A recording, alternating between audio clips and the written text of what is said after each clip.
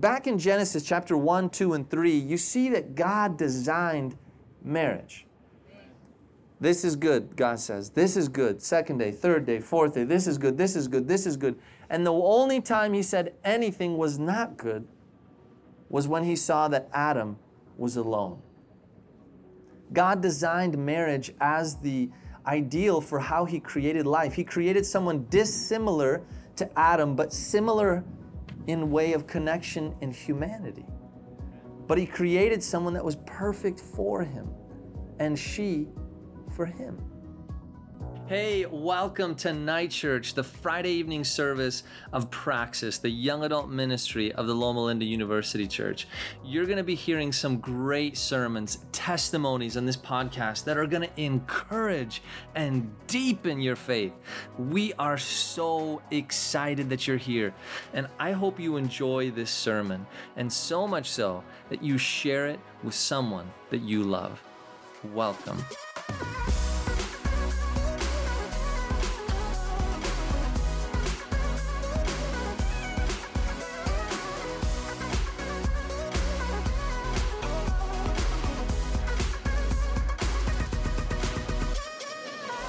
All right. Well, I know you're really excited about a lot of things for getting married. And I was so excited for so many things, but you know what? I couldn't be as excited about marriage if it wasn't being married to you. It is the truth. It is the truth. I have become a better man because knowing you, having you in my life, shaping who I have become in so many ways for the better. Elena, I am so grateful to God, and I will be grateful till he comes again that you're in my life. And so, baby, thank you so much for being here on stage. Thank you for being part of this. Now, some people don't know you yet, so hey, tell us a little bit about yourself and something that's really fun that people wouldn't know. Okay, I guess just kind of getting down to basics. So I'm 33 years old. Philip and I have been married for 13 years, so you can do the math and realize how young I was when we got married. Let's see. So I'm a resident in the hospital, so, hearing about the first-year medical students, I went to med school here, and so that certainly elicits a lot of memories. I've taken a little bit of a circuitous route or the scenic route through medicine. I did a master's degree when I was in medical school, and then after graduating medical school, I actually went into neurosurgery before settling in the subspecialty I'm in now of radiology. So I'm a PGY, I don't even know, because I've just been a resident for so long. We have 2 toddlers. We have a 3-year-old who hopefully is sleeping now, but probably milking her 11th book out of Grandma and Grandpa. And then we have a almost 2-year-old who is definitely sleeping because he likes to sleep. He likes to eat, that's why he likes to sleep. He does both very well. Little known fact about me that might be hard to discern, but this might be a shock to some of you, but I'm pregnant. Show off that belly, baby. Show that belly off. This is my daughter to come. This is our third. So this is my 3rd baby in residency. So I think you win some kind of an award. I don't know. I still can't find the stats of females having. Yeah. I think we're going for some sort of award here. The sort of award that no one wants to. Yeah. A record no one wants to break, but we might be breaking something. That is so true. Well, some people maybe don't know how we met, and I'll tell you, it was on eHarmony. It was eHarmony. Our friend Ernie and his harmony, he introduced us. So Ernie was a really good friend of mine from Colorado. His parents were members at my dad's church, and he happened to then move to Washington State, where Elena was in his classroom as a senior Bible student. And one day he texts me and he says, "Philip, there's this girl you have got to meet." And I had just gotten to Washington with a friend of mine. I was doing my student mission year. And there I was receiving this text message, and I was like, girls, I don't want to have anything to do with girls right now. And so I texted him and I said, "Bro, no thank you." And he messages me 2 weeks later and he says, "Philip, you don't understand. I can't sleep at night because the Holy Spirit has been hounding me. I'm like, bro, you had to invoke the Holy Spirit now? Sure enough, the Holy Spirit did his thing, and he sends me her email, and I send an email, man, not right away, but like 3 months later. I held this email on my shelf. This was in the day when you had flip phones, and I didn't have it saved in there. I wrote it down, and I was about to throw her email away so many times when we were cleaning our messy bachelor pad, and I never did for some reason. It was God's grace. I emailed Elena one night, just out of the blue. I don't know why, but it just was like, I need to email her. And I send this awkward email. Elena will tell you, she says, I don't think there was any punctuation. Yeah, there definitely wasn't. I was just so excited to email her, and I said, hey, you don't know me, and well, I really don't know you, but we have a mutual friend, and he thinks we would be, as he said, good Bible friends. That's what he called it. We're still good Bible friends. Yes, we are. Very biblical. And your minds, where are your minds going? I don't know. Anyways, that's a blessing of marriage. And so we email, and Elena happens to visit then a month later to that very school that I was doing missions at. The David Beck is here, Skagit Adventist Academy. And she said, hey, I'm going to be coming to your school. And I'm like, are you in the band? The band's coming. And she said, no, I'm not in the band. I was like, there's no other reason why you'd be coming, I guess. So I saw her there in the crowd. I knew exactly who it was when I saw her. She was carrying a Bible and a John Piper book. I was like, this is the woman. This is the woman. And c'est la vie. After that, we started a courtship. Well, I feel like there's a lot. There's a lot of in There's a between lot. because truthfully, our meeting was a catastrophe. And truth be told, I was convinced. Even my mother was convinced for many months thereafter that all of this, meeting Philip was intended so that I could meet his best friend, who I totally got along great with. And we thought that it was and so. I connected wonderfully with his best friend. She did really well. I got pretty jealous that day, and my buddy Nick was like, listen, bro, I've got nothing on there. It was just a great conversation. And I was like, bro, it better have just been that. That's it. Philip was literally the most unsocial person you can imagine, which hard to imagine, right? And that doesn't happen to me normally. You barely talked. I mean, you really just kind of effectively ghosted me. So I was shy. So anyways, it was a very bumpy path to, happily married ever after. You had to bring that out. I know, man. No, but the truth is, I was really, really scared to meet you because there was just something so different about meeting you. Many of you know me. I have no shy bone in my body. I have maybe awkward bones, and it's just like, hey, wow, that was a lot, this guy, my goodness, But when I met Elena, I was shocked. Beautiful, thoughtful, everything my buddy had told me was true, and I didn't know what to say. And so he didn't say anything, I didn't really say anything. And he literally walked away. I did. But how I met her initially, though, I was so embarrassed to go up to her. Instead of doing that after the concert, I stood up on the stands, and I knew who she was and where she was. But instead of going straight up to her, which would have been way too embarrassing for my extroverted self, I yelled out loud in the whole auditorium, "Is there an Elena Cunningham here?" And she sheepishly lifts her hand, and all of her buddies who were there in the senior year, they all surround her. Who's this guy? And I go up to her, and well, we'll just leave it at that. One thing led to another, and we started a courtship, intentional dating with the proposed idea of marriage in mind right from the beginning. And so I wasn't messing around, guys. Don't be messing around. Be clear with what you want and tell them. That's how it goes. And so then 18 months later, man, we were married. 18 months later. It was longer than that. Well, 9. Because then we went to school for a year. Anyways. We went to school for a year. Regardless, we got married young. Yeah, we did. But, Yeah. yeah. So that was it. That was our love story. I threw this on Elaine. I was like, we better tell him a little something. She's like, Philip. Yeah, he told me this like 2 minutes ago. Yeah, I know.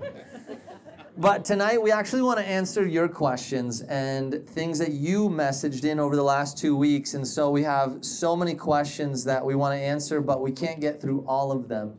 But we want to start off with the main ones. But before we jump into that, I do want to read a passage of scripture that I believe, in this series on marriage, this is a second weekend. One passage I read last week was Ephesians 5. This weekend, I want to read to you 1 Corinthians chapter 13 and one specific section. There are many passages that you could say set the forefront and the foundation for a marriage. Ephesians 5, definitely one of them. But then the other one is the word of Paul here in 1 Corinthians chapter 13. If you have your Bibles digitally, go ahead and pull those out, and we're going to jump into 1 Corinthians chapter 13, and I'm going to read to you here what Paul has to say that sets the foundation for a healthy marriage and relationship.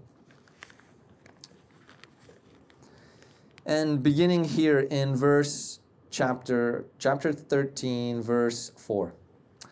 Love is patient and love is kind.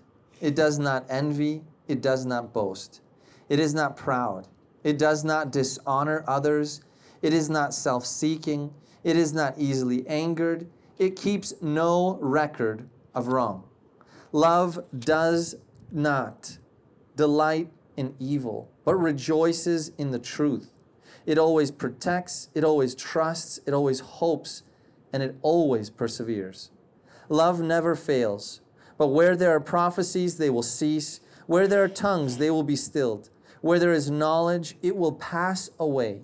For we know in part and we prophesy in part. But when completeness comes, what is in part disappears. When I was a child, I talked like a child. I thought like a child. I reasoned like a child. But when I became a man, I put childish ways behind me. For now we see only a reflection as in a mirror. Then we shall see face to face. Now I know in part, and then I shall know fully, even as I am fully known. And now these three remain, faith, hope, and love. But the greatest of these is love. In our marriage, in so many ways, the thing that's kept us together has been this steadfast commitment to love one another as Christ loves us. That has been the heartbeat of it all. Through the difficulties, which I shared last week, the challenges and the conflict a little bit, and the three ways in which every single one of us needs to get out of the conflict cycles. That idea of become a believer, be a believer, stay a believer, know the idea of covenant and what it means to endure through conflict, and then lastly, allowing conflict to refine you and make you become a better person. But love is that foundation. And so out of this foundation, now we want to answer some of your questions. And so we start off with what we believe to be the most important question that Elaine and I looked at, all of the questions. This came from you, all of these questions. And so here we go. Someone asked, do you need to share a similar faith with your spouse? And I believe this comes out of the idea that as people get older and they're not finding someone in the church, they're not finding someone in a similar kind of category of growing up. What if they're not religious? Someone asked, well, could I have a relationship and marriage with an atheist? Is that okay? Out of desperation, people begin to ask these questions. And so I think this question is one of the most foundational ones that we want to kind of answer tonight. So what would you say, Elena?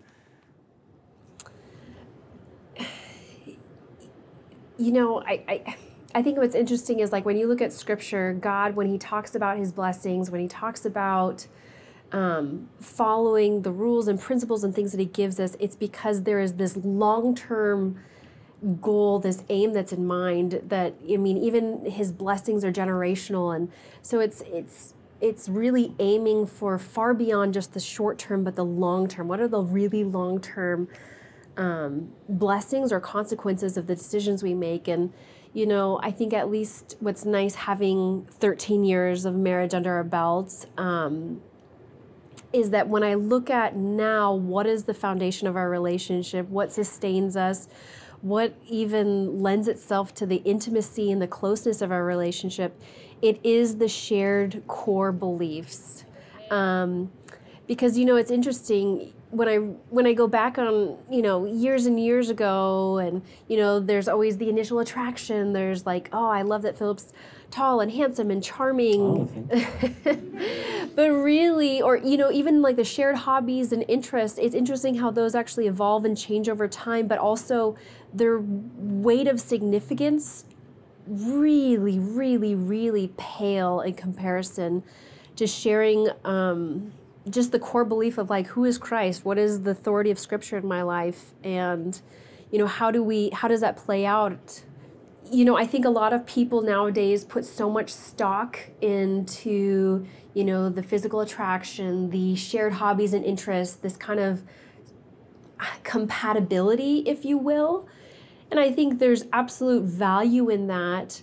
But again, I think once you start getting kind of further down, when you start looking at like, what is the legacy of your marriage, the legacy of your relationships, your offspring, all of that, I think Scripture speaks pretty clearly to the fact that there's a reason why you want to be equally yoked. Like who you marry not only is one of the most consequential decisions that will affect every waking moment of your life, but it also really determines the trajectory of your life. And then when you think of your children, your grandchildren, who they're going to be, I think, again, as God speaks to the Israelites, when there is faithfulness, God gives blessing over multiple generations. Amen. And so... Absolutely. I mean, I would say if you understand what Paul was saying when he was talking about don't be equally yoked with an unbeliever, he was stating that within this farming mindset. Many of us are so far removed from a farming world. None of us go farming. But it was two oxen tied together that would have to do a hard thing, laboring in the field, plowing the ground. And marriage is so much of that. It is working together in a difficult and hard and dry land at times. And when you are not equally yoked with someone that shares your same kingdom vision mindset, you will suffer more than you should. Because you realize faith is not, this is the problem. Many of us believe that faith is just something that I believe and is part of my life, just kind of right here. It's a little piece of me, but it isn't me. When you become a believer, Christ makes you a new creation. You are reborn and you are His. Christianity, faith, this thing is not just a set of beliefs, it is a lifestyle. Amen. And when you don't share the same lifestyle as your spouse, how do you do life with someone that doesn't believe the same things, doesn't eat the same way, doesn't go to church with you, doesn't follow the same belief system, doesn't actually want to rear our children going here, going there? I remember one couple, and you think about it even in this way, I know this might seem like, whoa, that's too much, but even when you are saying, okay, we're both Christian, Pastor, that's got to be enough, sometimes that's not really enough even. And being part of the same denomination, I think, is really important as well, because you realize, for instance, Adventism is a lifestyle. It's a culture. When someone says, hey, I don't want to go to church with you on Saturday, I want to go to church on Sunday. I'm not saying anything wrong to anyone, but what I am saying, you're going to have a lot of conflict. One couple that I was working with, he was of a different denomination. She was kind of nominally Adventist, like kind of. And then she reads The Great Controversy, their first year of marriage, and she's like, what did I do? Oh my word. I do believe these things. I do believe the Sabbath is legit. I do believe this. What are we going to do? They have kids now, and their life in many ways has been harder because of the choice they made to compromise on the issue of faith. Because faith is not just a piece of you, it is the core of you when you're a believer. It is not just a part, it's a lifestyle. I would just simply add to that, just like an emphasis on, when you as individuals and you're married and incompatibilities, you can still find compatibleness with it, so to speak. Sure. But having children is like when these things just really accentuate. because it's taking things that are maybe like theoretical, and it now becomes very practical of how are we, okay, so what do our weekends look like? Where are you going to church? Where am I going to church? Where are we taking the kids? And I know for a lot of people who have the mixing of Adventist and non-Adventist partners, and not saying that this is like still not a marriage is blessed by God, but there's certainly added hardship, particularly when it comes to children. Let's jump to the next question. And this was an interesting one that someone sent in. They said, why is there so much pressure to get married in the Adventist culture? Why is there so much pressure to get married in the Adventist culture? What would you say to that one? Well, it's hard. Okay, so statistically, over cultures, time, history, I mean, the vast majority of people get married, right? So this isn't exactly like unique to Adventism. Like, I think the statistics today are that over 95% of people get married. At least by the time they're 50. So, but I think here, and here's just like... Don't be depressed. But I think maybe this Loma Linda community is a little bit unique in the sense that this is a community predominantly of like these young professionals, people who, have already established careers or made commitments to very well established career pathways.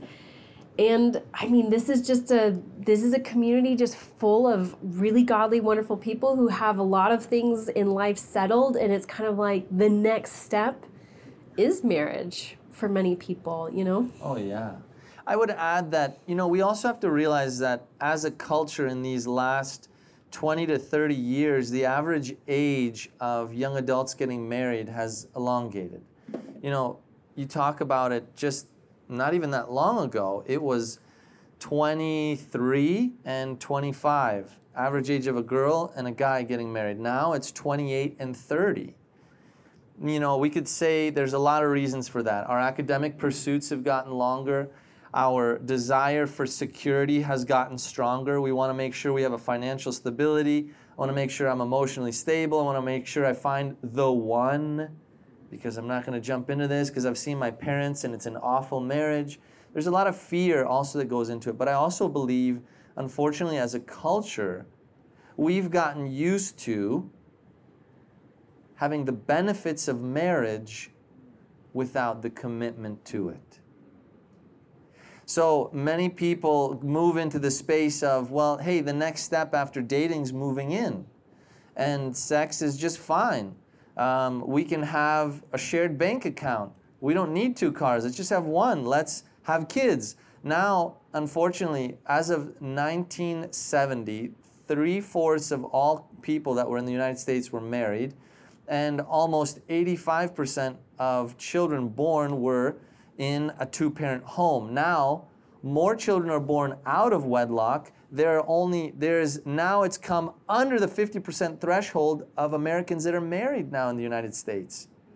So you talk about the family system being upended, it is a huge deal. So when people say, wow, there's so much pressure to get married, well, it's because our family systems are becoming so different than they ever were. And the church is the last sounding board for a healthy home. Amen. If the church stops speaking about the beauty and blessing of marriage, who will? Amen. Who will? If society says, you don't need to be married, it's just a piece of paper, it's just a tax benefit. Back in Genesis chapter 1, 2, and 3, you see that God designed marriage. This is good, God says. This is good. 2nd day, 3rd day, 4th day. This is good, this is good, this is good. And the only time he said anything was not good was when he saw that Adam was alone. God designed marriage as the ideal for how he created life. He created someone dissimilar to Adam, but similar in way of connection and humanity. But he created someone that was perfect for him, and she for him. And likewise, you have to realize when a society is now straying off that norm, it becomes a really difficult space. And so the church, why is there pressure? Why does the church talk about it? Because we have to. Who else will? Who else will? So now, a lot of people ask this question and they wanted to know, well, what are physical and emotional, spiritual boundaries with someone that I kind of like as a crush in a dating relationship and when I'm engaged? So what would you say, Elena? Oh, you want me to start? Yeah, what would you say? Can we like touch toes if we're kind of liking each other a little bit? Or Boy, I mean, French kiss my crush, you know?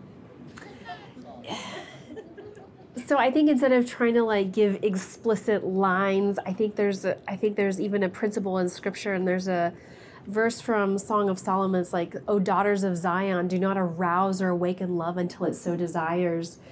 And I think that's pretty powerful when you get into it. So I think, without kind of getting into more like scriptural analysis and whatnot, but I actually think that the guidelines that God gives us and what He directs us towards is, not arousing or awakening within one another a desire, a need, or something that cannot be fulfilled, or satisfied in a godly way outside of marriage.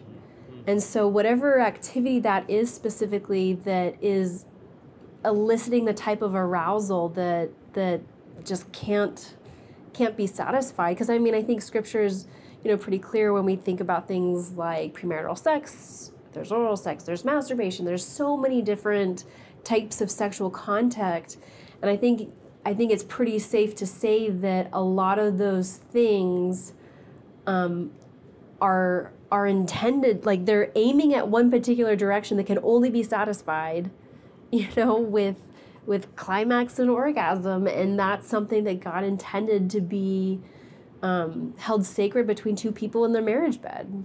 Yeah.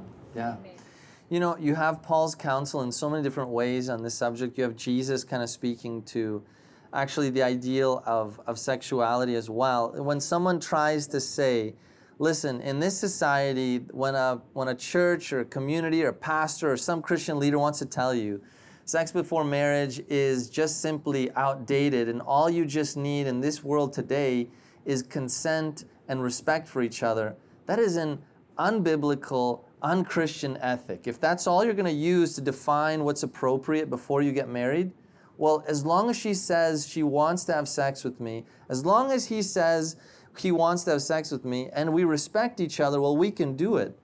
Wait a second. Let's just do a 60-second defining of God's sexual order. Beginning in Genesis, there you see God creates Adam and Eve.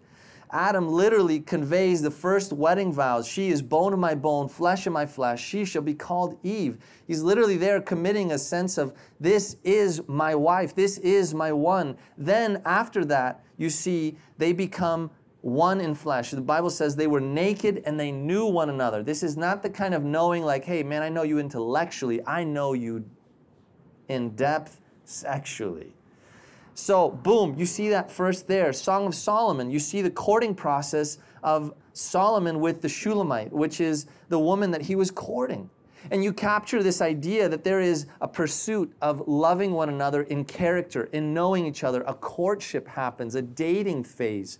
And then you get to finally chapter 4, the pinnacle peak, 4:16. You see, oh, now let the winds open of the north and the south and let him come into my garden. Boom. Sex happens there in Song of Solomon, but it isn't until there is a marital commitment. Boom. Then you have Jesus, who even defines this idea in a different way. He says, let the husband give the divorce certificate only because of the stubbornness of your heart. And this was only allowed because Moses allowed you guys to do that. Jesus sets the precedent again when he says that only divorce was kind of allowed because of this idea of adultery, meaning that there was a standard of a husband and wife, and there was a connection between two people being together in a sexual relationship. And when something happened sexually outside of that with two people that were respecting and consenting, it was wrong. Why was the woman brought before Jesus who was caught in adultery? Because in that society, they understood that was inappropriate. Jesus looked at her and he didn't condemn her. And we all have to understand, man, we're going to mess up in this area. Elaine and I, we got to our marriage bed as virgins, praise God, but along the way, there were many ways that we were not honoring one another in our bodies and the potential that maybe we weren't going to get married, and we crossed boundaries that, man, for the sake of the other person's spouse, we compromised. While Jesus doesn't look condemningly, he does look at every one of us redeemingly with his grace and mercy. And many of us have crossed the line that we wish we wouldn't have. And Jesus looks at her with no condemnation, but he does tell her, go and sin no more. It isn't my ideal that you're sexually active with someone that isn't your husband. And that moment of grace and mercy changes her so much that she becomes a missionary to the gospel. And then you have the counsel of Paul in 1 Corinthians 6 and 7. There he sets the standard in saying to a church that was completely messed up, a man having sex with his mother-in-law, one woman who's having sex with another, and he's like, whoa, what is going on here? We need to set some standards. And Paul says it's not good for you to be struggling sexually with temptation, but let one have a wife and the other have a husband. He doesn't say, hey, let you go find someone that you respect a lot and someone that you have a consent with, that she agrees, yeah, we could do this together. It's all right, we're not having a covenant relationship. No, that standard isn't there. When someone wants to share that with you to free us in this progressive society, they are chaining you to a sexual norm of contemporary culture and not a biblical standard. Because you have to realize statistically, the more partners you have, the less connection one feels in some way, and you have to kind of process through that, and God redeems that, but it hurts. I have done so much counseling with couples that have walked through the trauma of having multiple sexual partners, STDs, and the things that they bring into their relationship because of the fact that they chose to walk outside of God's ideals. Is there redemption? Amen, there is. Are there second chances? Praise God, there is. We serve a merciful Father. But that isn't the ideal. So then you say, well, what can I do? Well, this principle of just, hey, don't arouse things that don't need to be there. Could we set a line and say, well, hey, don't hold hands. I know couples that choose not to kiss till they get married. I know couples that go beyond. But, honestly, anything that is in that sexual space, oral, anal, mutual masturbation, like penetration, those are things for a married couple to consider. Hey, this is not something to just take lightly. It is a big deal. And so if you're touching those areas, if over and under the clothes and all of these things, you're arousing something where the climax is sex. So you have to ask yourself, not how close can we touch the line and massage it, but how far away from the line can we get and still feel as though we're honoring God and loving each other and sense and know that there is chemistry here. There's a beautiful connection. Am I going to tell you not to kiss or to kiss? That's not for me to do, and I don't need to define lines for you. But what I will say is, how can you honor God and honor the other person? A crush does not deserve a make-out partner. Let me just be clear on that. I just do want to say that one thing. Too many friends with benefits. Girls, don't lower your standards hoping that you will hook them. I've had too many counseling appointments with girls like, I thought this would, it would help. It doesn't help. Unfortunately, the way God has created men, there's this desire for intimacy and pleasure that we see and we visualize, but don't commit any further with anyone that just you kind of like. That isn't going to help your relationship or lead you to a commitment. I think one thing that I would just also add to all of this is that, sometimes there's this like, oh man, we're engaged, this is inevitable, we're for sure going to end up together for the rest of our lives. And that can be used as kind of like a justification. But I think one thing that, kind of again, building from where we're at years and years later, 13 years later, what's really interesting is that what you do in your premarital time is very much establishing a foundation for what will be established later in the relationship. So what I'm getting at, for example, is like, Philip and I went through the trials and temptations and the yearnings and all of that leading up to marriage. But there's also today, I have a confidence in Philip. I have because of how he controlled himself and how it was even revealing of character then.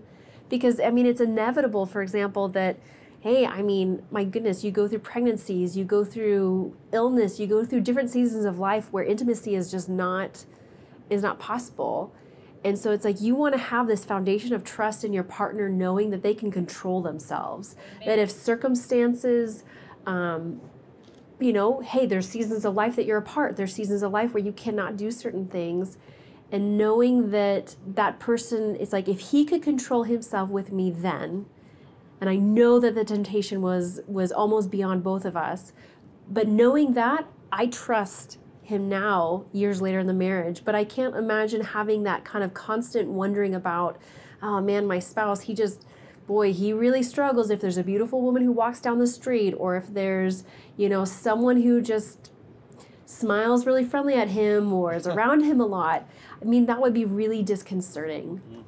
Yeah, absolutely. So so those boundaries that you have are they're very revealing of character. And let's be honest, I mean, you want to be with someone who can be faithful. Yeah. The difficulty in this online world is also this notion of faithfulness and pornography. Over and over in my office, dealing with the fact of, young men and women who have succumb to the addiction of that. And it is difficult, it is trying, but that even follows you into marriage. Believe it or not, if you don't overcome the addiction to pornography as a single or dating engaged couple, that will follow you even into the marriage bed where you have your outlet to sexuality. And that's a really difficult thing. And so talking about boundaries, I want to encourage you, find an accountability partner, pray, get some therapy, spend some time dealing with the root issues and causes that have led to that. Now pornography is being justified even as difficult as an addiction as cocaine itself. So all these things, the sexual immorality, there's this word in Greek, porneia, which is kind of the junk drawer of all kind of immoral things. It is a difficult world we live in, and we're bombarded with all kinds of aspects of this. And so guys, girls out there, guard your hearts in every way you can. You'll have temptation, even in marriage, believe it or not. And so it's something to kind of be aware of. And there's blessing. There's so much blessing that outweighs any of the temporary loss or the missing out of certain things. Like, again, going back to the intention of marriage and all these things, God has blessing, tremendous blessing in store, but it's not often something that we experience in the short-term intermediate. It's something that's experienced over years and extended lengths of time. Yeah. And honestly, sex in marriage is amazing. It's a beautiful thing. It's a gift, and it's truly something to be sacred and cherished in that space. And so, would love to talk more about this, but man, there's so many other questions. I thought this one was funny, kind of relating to this, and it said, I heard you have to share a blanket when you're married. Is that true? You have to share a common blanket. This is an interesting one. Elena, you jump on that one. Oh my gosh. First 5 years of our marriage, we shared a queen mattress, and that was awful. That was. There were so many fights about the bed. Yeah, the last thing you need when you get married is like sleep deprivation. Yeah, it's a hard adjustment to make. I think one of the things that we tell soon to be married couples, we're like, okay, get the king mattress and get like 2 king duvets. You know what I mean? Like, don't even try to share a duvet. We've gone through so many cycles of what works, what doesn't work. Right now it's so hot, so we just have a sheet. We're sharing that. We're under the same one there. Yeah. Well, I need like 5 pillows now. Yeah. But I mean, listen, I don't know who this person was, or maybe their grandma told them about this question or something, but there's nothing biblical about sharing the same blanket, and just figure it out, whatever works. Make sure you have good sleep hygiene. It's important. No, can't underestimate that. Yeah. Like, you're going to have enough emotional ups and downs and fights in your early marriage, and if you can do whatever you can to like get good quality sleep, yeah, do it. We invested well in that after a long time. So what's an appropriate time for the friendship stage, dating stage, and engagement? How long do you need to be in each of those stages? I think each of those stages should get progressively shorter, in the sense that, I think the amount of time you invest in a friendship should be, one of the greatest amounts of time, and then this time that you spend dating. But I think by the time you get to courtship and you, my goodness, especially get to like engagement, it's like you're entering I mean, engagement, for example, because it's like you're not trying to figure out if you want to marry this person.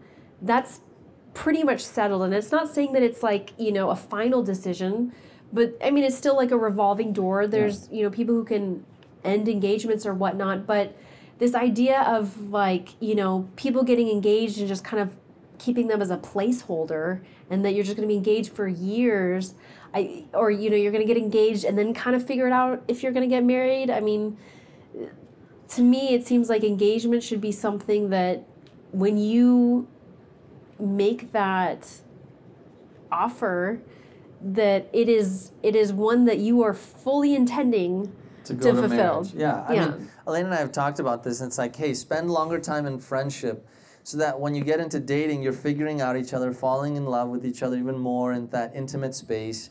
That could last for different people in different ways. If you've built a strong foundation as friends, those stages don't have to take as long as they normally need to. So, I mean, when you get engaged, it shouldn't last any more than you need to prepare a wedding. Like 3 to 9 months, you're married, And I think each time you take a step of progression to the next level, it should be with kind of the discernment of like, okay, is marriage in the future trajectory? Mm-hmm.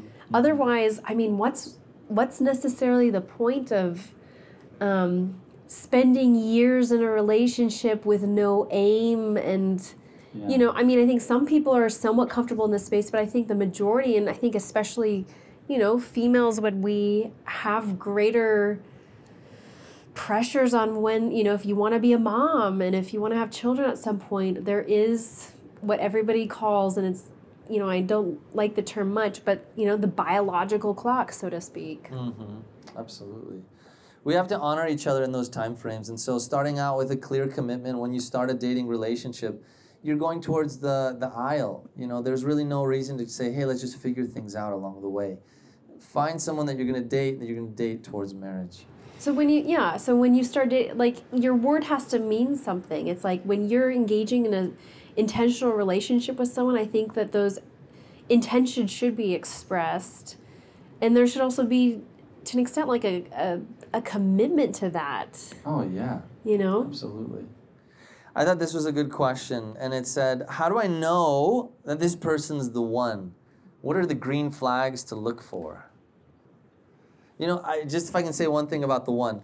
There's this idea, and I know Elaine and I might differ a little bit. We've agreed, and now I'm starting to disagree with this idea initially. But the notion of the one, I feel like, is this magical mystery. You hear it on TV and movies, like, I'm looking for the one.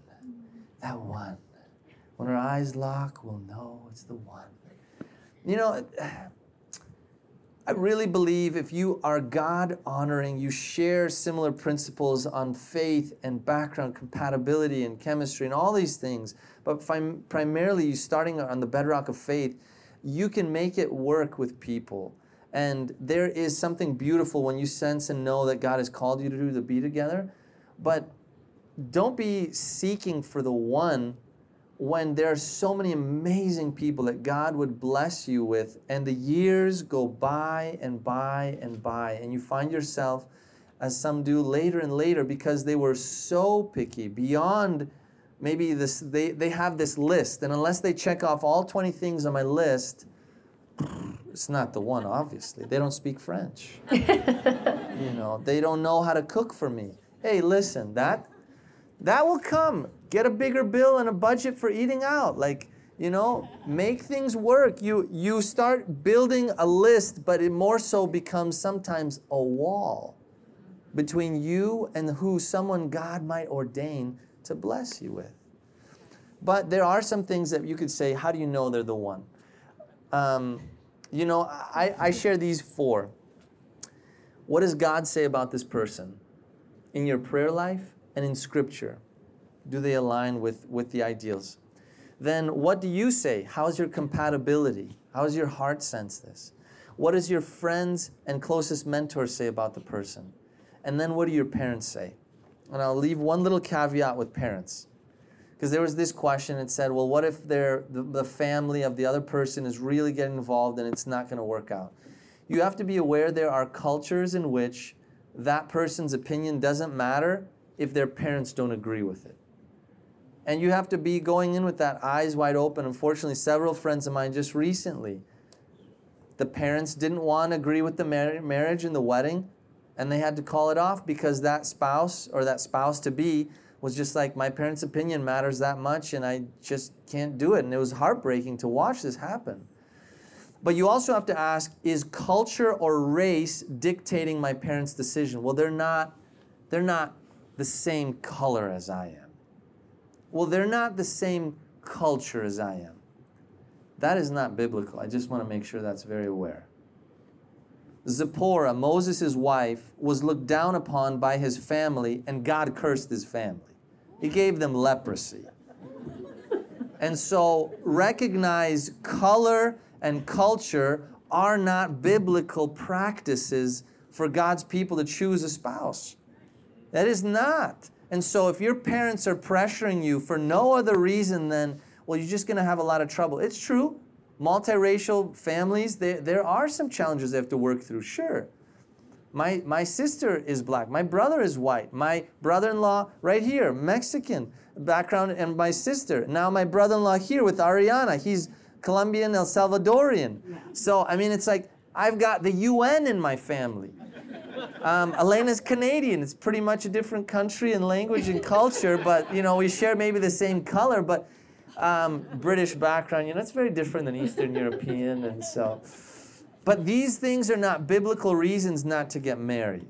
Okay, I just wanted to bring that out. So how do you know that's the one? Those are kind of some ideas there. Now, this is an interesting question. Why are girls so closed off to dates? And why do some take them so seriously? Sorry, I'm just going to go back really quick. Oh, okay, Did you know that on my list that I made when I was in 6th grade, dancing, a good dance partner was at the top? Oh, she got shafted. Oh, man. I have no rhythm, Pastor Rick. It's not there. Yeah, you couldn't dance to save your life. No, I couldn't. Well, anyway, sorry. So why do some girls take it so seriously? Why don't some girls want to go on dates? Maybe I prefer to say, maybe you're not the kind of guy they want to go on a date with.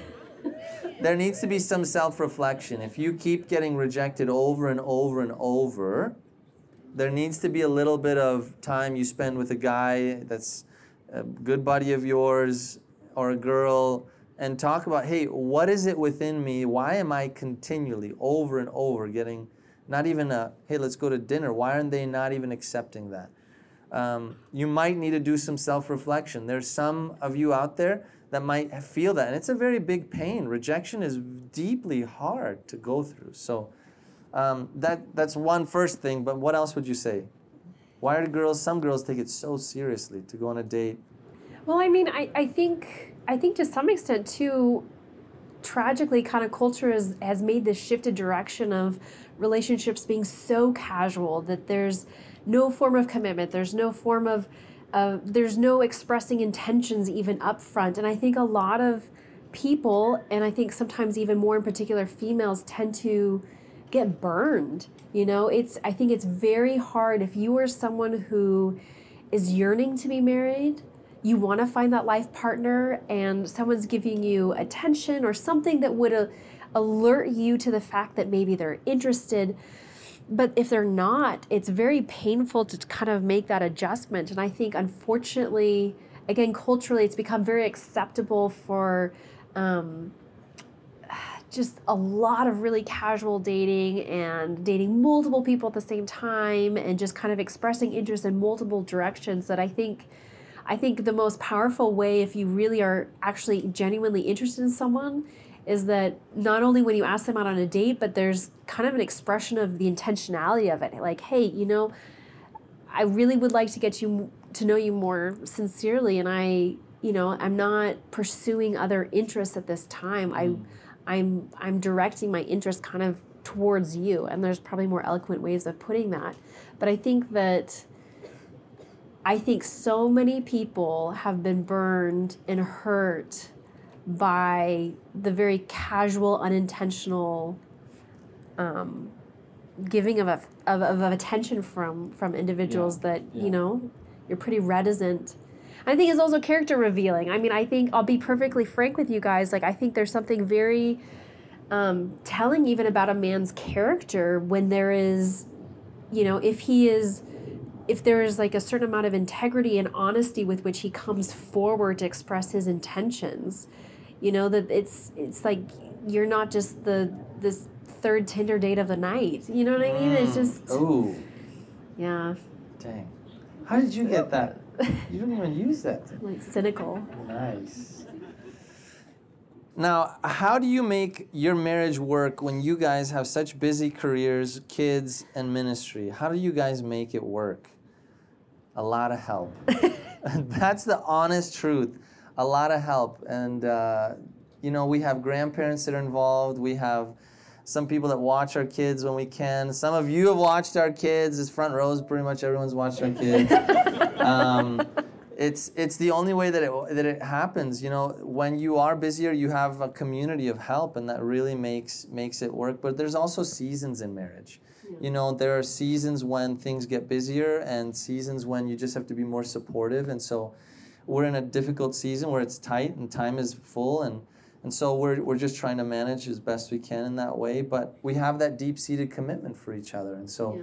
With that being there, we're supporting each other in the goals and gifts that God has given each one of us. Yeah, I mean, I'll be entirely honest. I wouldn't say that our life as it exists at present is like a recipe I would give anyone else for, success and a happy life per se. I mean, just given that, Philbrook's full-time, I'm a full-time resident. I don't have the decision to be able to work part-time, and it adds tremendous strain. And again, we got our third one on the way.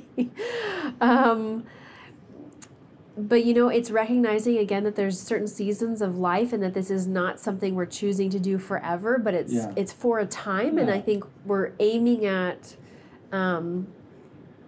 something that will be better in the long term. Absolutely. I think because we know that it isn't forever, that it's going to be like this, we can endure that, hey, we don't have a lot of time, but we're intentional. We have date nights.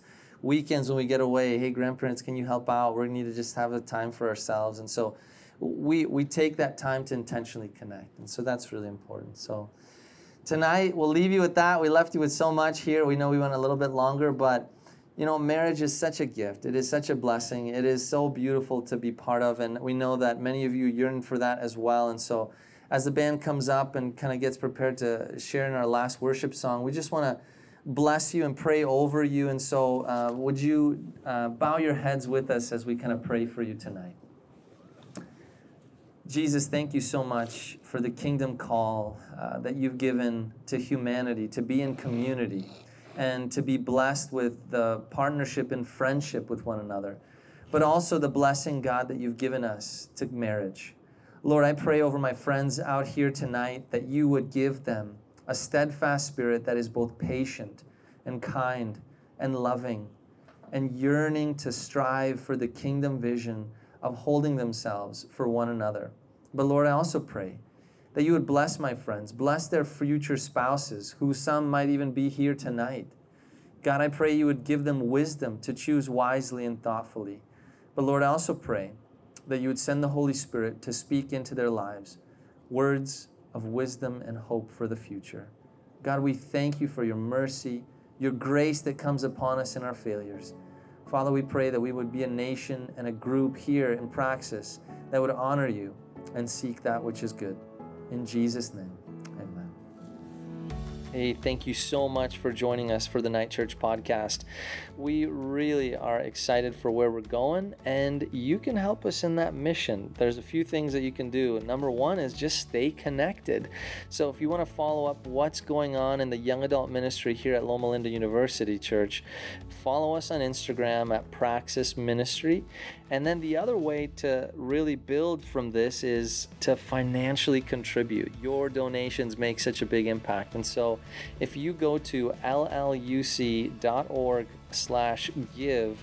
you can connect with Praxis Ministry there. On a one-time gift or a reoccurring commitment, it makes such a difference. Well, we love you, care for you, and may God bless you richly as you take theory and make it into practice.